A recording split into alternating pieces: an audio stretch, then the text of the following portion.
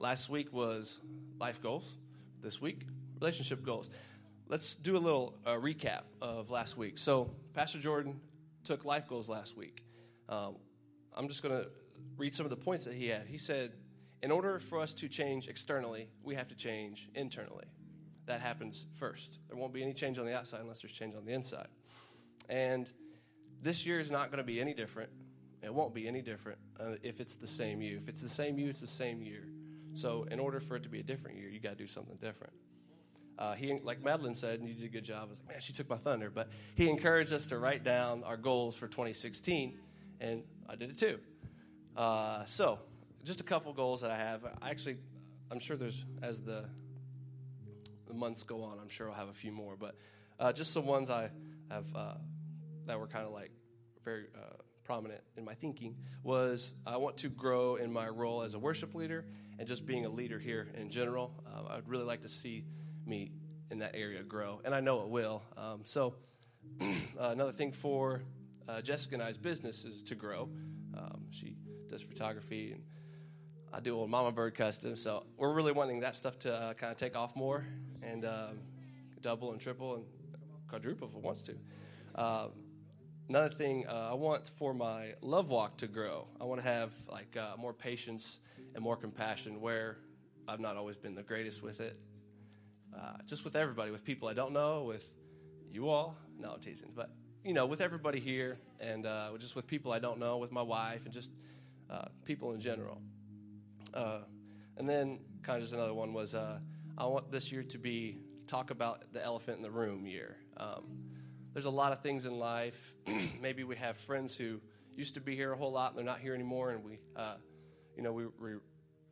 we can see how vital it is here, and not just for people like that, but maybe for family members to finally start talking about some stuff that needs to be addressed, but really the elephant in the room. I want more boldness is what I want. I want to not be feel afraid to bring stuff up and talk about the issues of life that need to be talked about. So.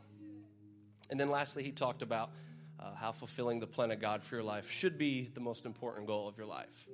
It is the most important thing to figure out what God has gifted you to do, what he's called you to do, because everybody in here, every single person has a gifting and has a calling. He didn't make, when you were coming off the assembly line in heaven, he didn't say, you're going to be a singer, you didn't get anything, you're going to be a baseball player, I skipped you. Everybody's got a gift. Everybody's got a calling. So that should be our goal, not just for 2016, but for every day of our life. So let me get a drink of agua. I feel like there needs to be like a little stand here because I have to bend all the way down like this to get it. It's kind of annoying. So, relationship goals.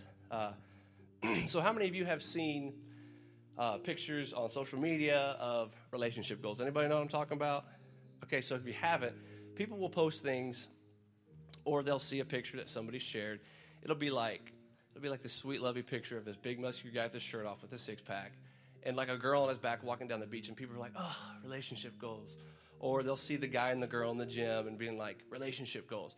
Basically what they mean by that is, maybe they're single or they're with somebody, but they wish their relationship was like that. Yeah, okay.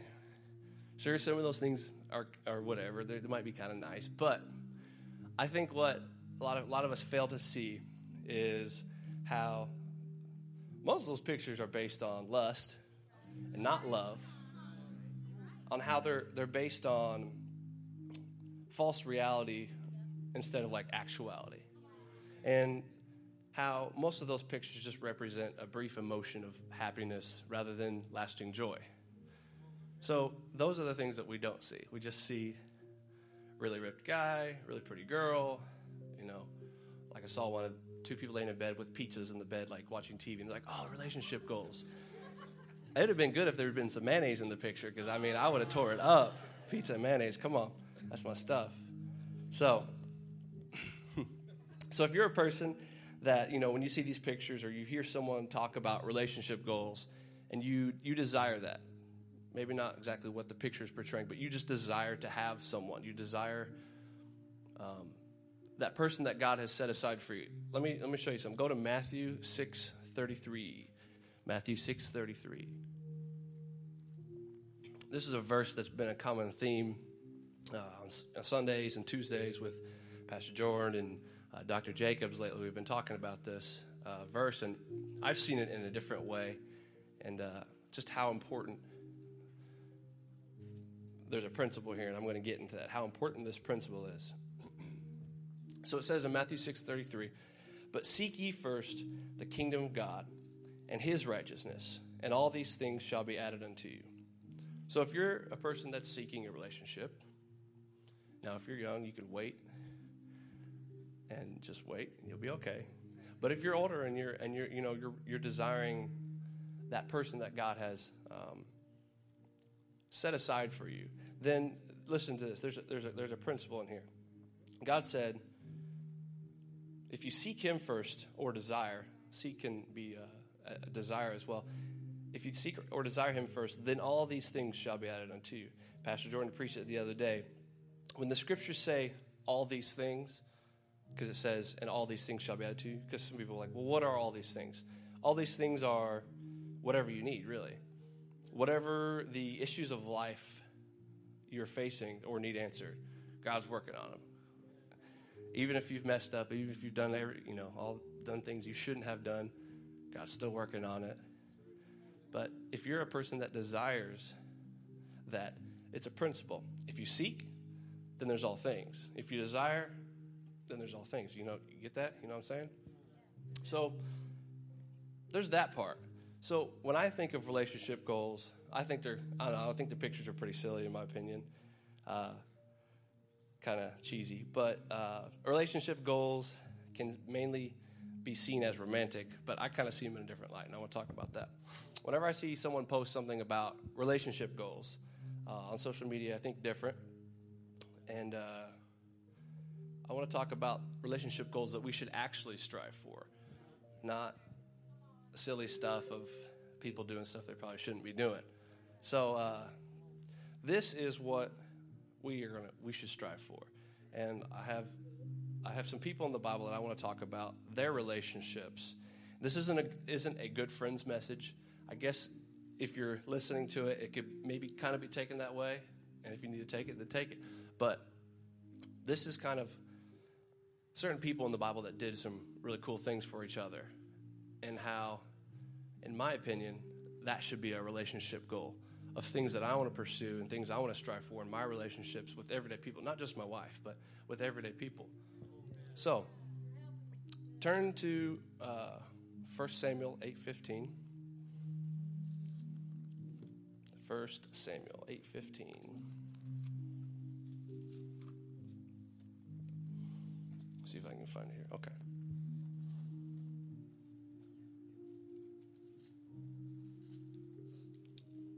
I'm sorry, 18:15. Open it up, and I'm like, well, that's not it. I don't even know what that is. So 1 Samuel 18:15, my bad.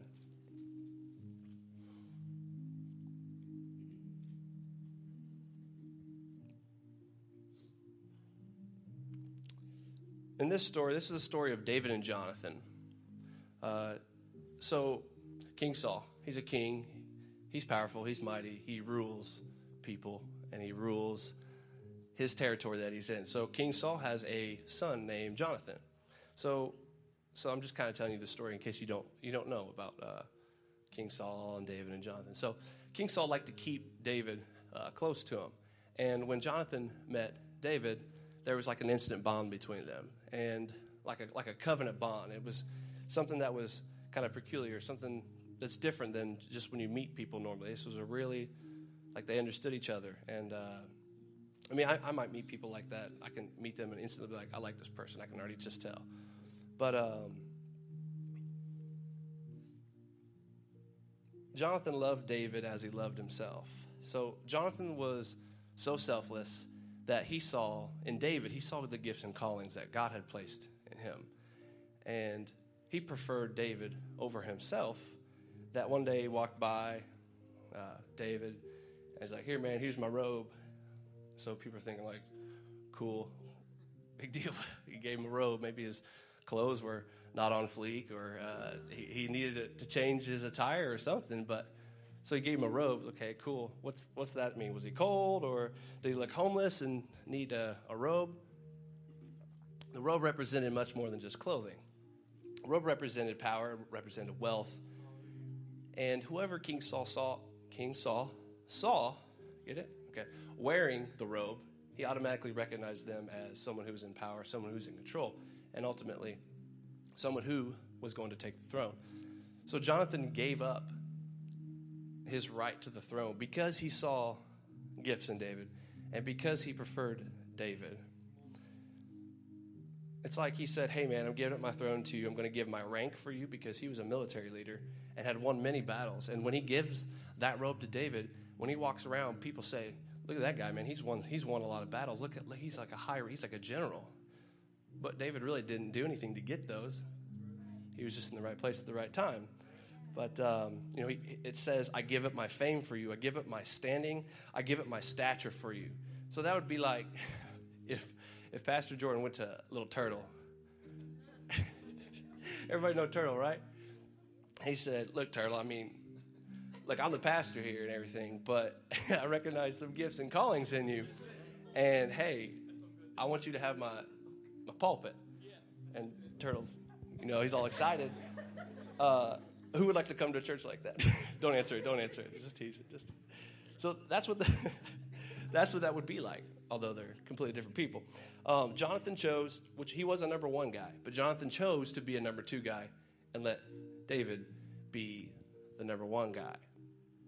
So who are you willing to put first so they can shine?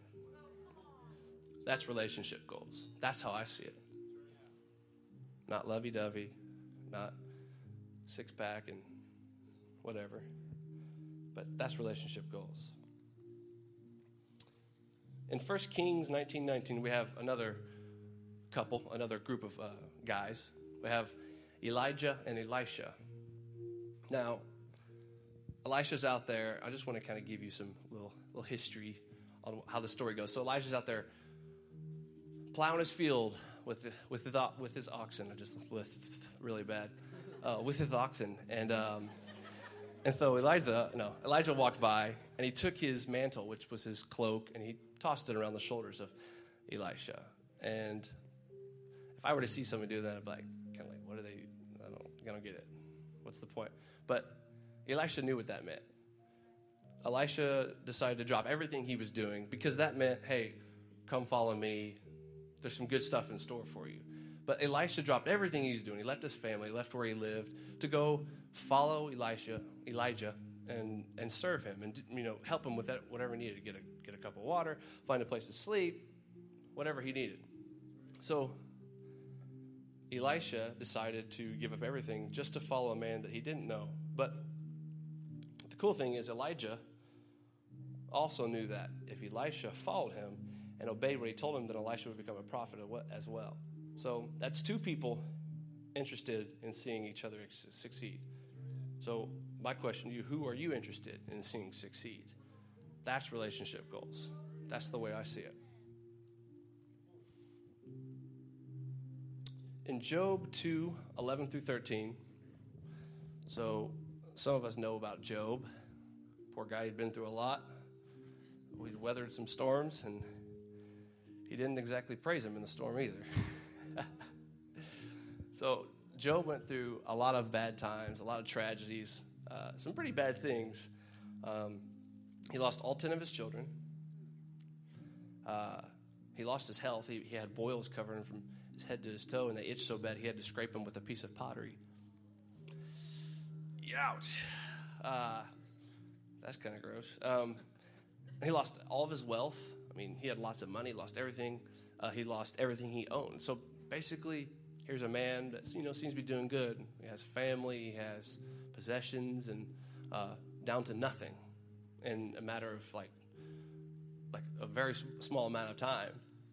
And so Job had 3 friends, and they heard that all the tragedies that he went through, and Job was really, really messed up at the time, and he was tearing his shirt, he was screaming. I probably would be too if something terrible like that happened to me, but it won't. Confession. But his friends saw the distress that he was in. So Job goes and he straight up sits down, crying and grieving for 7 days and 7 nights. Just sits there.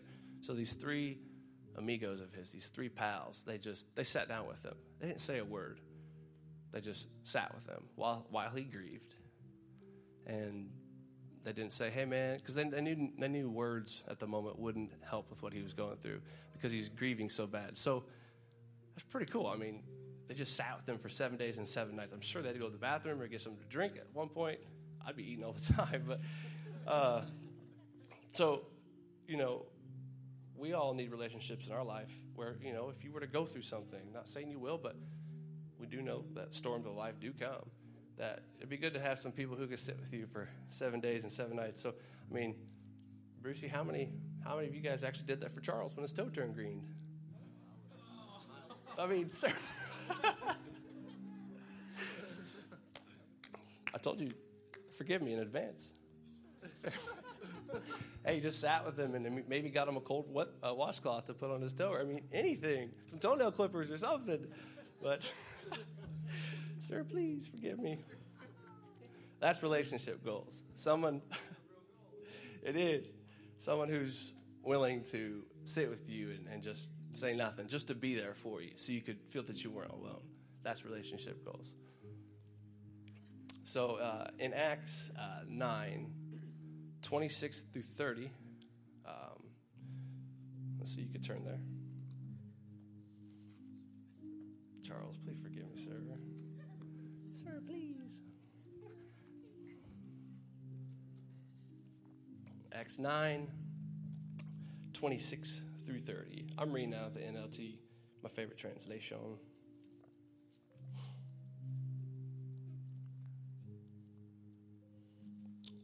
Okay, in Acts 9:26, when Saul arrived in Jerusalem, he tried to meet with the believers, but they were all afraid of him. They did not believe he had truly become a believer.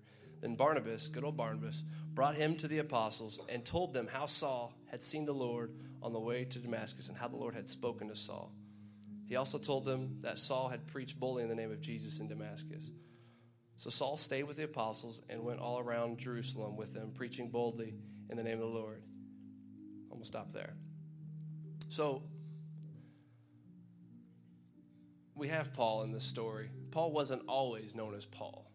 He was known as Saul for a while, and Saul wasn't the greatest guy ever. He was a persecutor of Christians, and everybody in his town was probably terrified of him, that if they were outspoken about what they believed in, they'd probably get their neck chopped off or their neck kicked off or something. Maybe hit over the head with a tea kettle. Just depends on how he was feeling that day, or popped his eyeballs out. I don't know. But so people in the town are thinking this Saul guy's crazy. So long story short, God finds a way to change Saul's heart, and he becomes Paul. God gives him a new name. I think one of the reasons he did that is because people knew him as Saul and knew how bad of a person he was. So God was gracious and hooked him up with the name Paul. And so he goes back to the town where he came from. People recognize him. They're thinking like, oh man, here comes that dude. He's gonna pop your eyeballs out. He's gonna kick your neck off, son. So all these people are probably pretty afraid. But Barnabas, he's like a mentor. He's like a friend to Paul. He takes him in and he starts teaching him, and he's grooming him to become an evangelist. And he'd spend so much time with him, and they're so invested in each other as a friend, but also as a mentor, that Paul actually climbs higher in his knowledge of the things of God and becomes more knowledgeable of the things of God than Barnabas does. That, if it wasn't for Barnabas, Paul wrote 2/3 of the New Testament, my goodness. I'm sure if Barnabas wouldn't have taken him, God would have figured something out. But the fact that he saw somebody who people didn't like, who everybody knew had a terrible past, who had done a lot of really bad things, Barnabas still said, hey, no, man, you fit in here. You're with me. Let me teach you. Let me groom you. So, that's two people really wanting to see each other succeed. So who are you interested in seeing succeed? That's relationship goals. In John 4:10, You don't have. You can turn there if you want to, but you don't have to. It says, in this is love. Not that we loved God, but that he loved us. You know, God loves us even if we haven't loved him back. I've found that to be true many, many times in my life. Where I've maybe not done things I should have, but yet I still received grace for them. I still felt the loving presence of God. And, God loved us so much that he sent Jesus here to earth, and where he would eventually, he would die in our place. And Jesus went to the cross for us so that we didn't have to.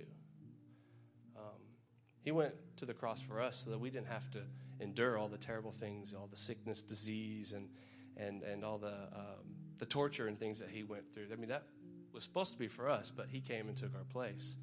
Thank God. Because I couldn't do it. So he freely gave up his life in exchange for ours. So I wonder how many of you have given your life for someone else. I mean, I know that's a bold statement, because if you did, you probably wouldn't be here. But it's the principle of it. That's relationship goals. That's what I see. That's what I want to strive for. I would do whatever it takes for any one of the people who are close to me to make sure they succeed, to sit with them if they needed it, you know. And then there's Moses and Aaron in Exodus, and Hur, H-U-R, not H-E-R. It'd be hard, wouldn't it, if your name was Hur and you're in a group of people, like, hey, get her over here.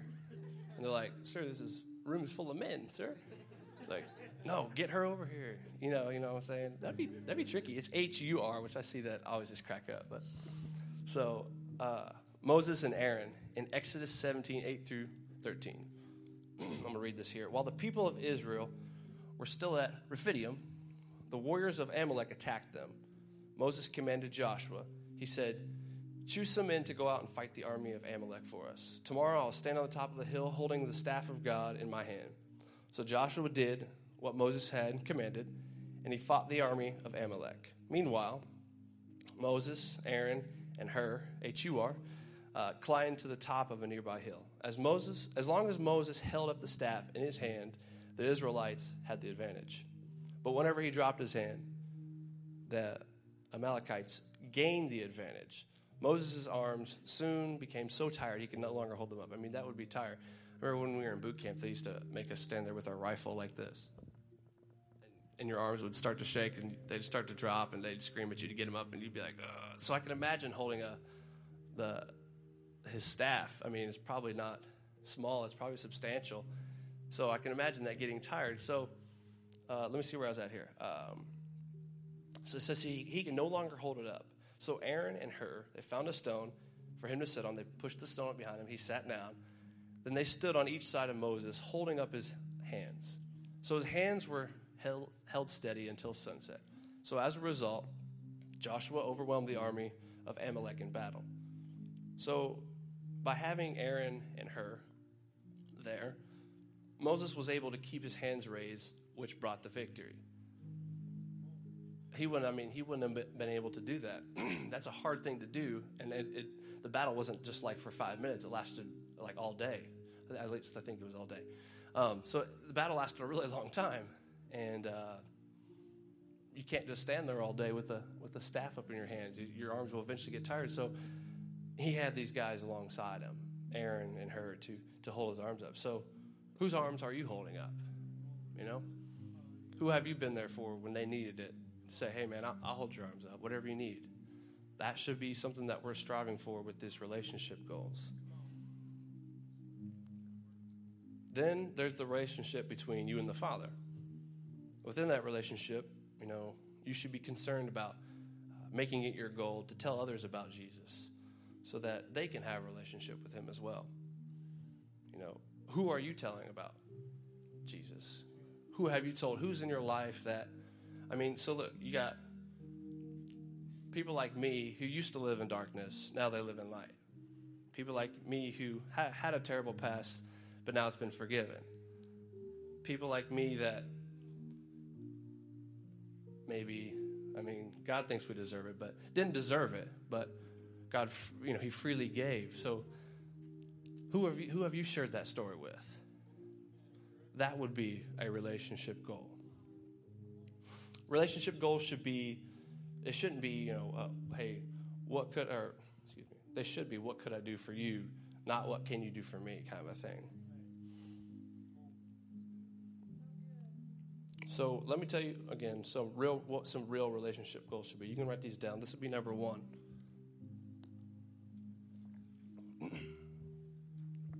Some real relationship goals would be to grow closer to God every day. I know that's shocking, I'm sure, but to grow closer with God every day. God wants a relationship with us more than we want a relationship with him. I wish I didn't have to say that, but he really does. I wish that my desire and want to was as much as his is for us. But Romans 5:8 said, "But God showed his great love for us by sending Christ to die for us while we were yet still sinners." Number 2 of what real relationship goals should be, again, it should be your goal that others know about your relationship with God so that they can have a relationship with him. It's our duty. I mean, it's not that you shouldn't have to feel obligated to do it. You should desire to do that because, like I said, you went from darkness into light. You went from death to life. It should be something that we're not afraid or ashamed to tell people about. It should be something that we're excited to tell to people because, it's selfish if we don't. It really is. Number 3, lastly, to know Jesus as your personal Savior. I know a lot of us in here have accepted Jesus into our hearts and have done that before, but this is the kind of relationship. This is probably the best, the kind of relationship that'll never fail you. It'll never give up on you. It'll always think the best of you. It will always be for you. It will always put you first. And this is the kind of relationship that literally gave its life for you. That's the ultimate relationship goal. So in closing, if everybody would just bow your head and close your eyes and no looking around or anything. So if you say, hey, what you've talked about tonight really hits home with me, and I feel like I want to make it a goal of mine to know Jesus personally as my Lord and Savior so that he can come in and rule and reign in my heart and that I can one day live eternally with him. It's the single most important decision you could ever make in your entire life. There's not one decision in your life that affects you greater than this one does. So if you're one of those people, you said, hey, I haven't done that yet, and I don't quite fully understand it yet, but I would like to. With nobody looking around, just raise your hand if that might pertain to you.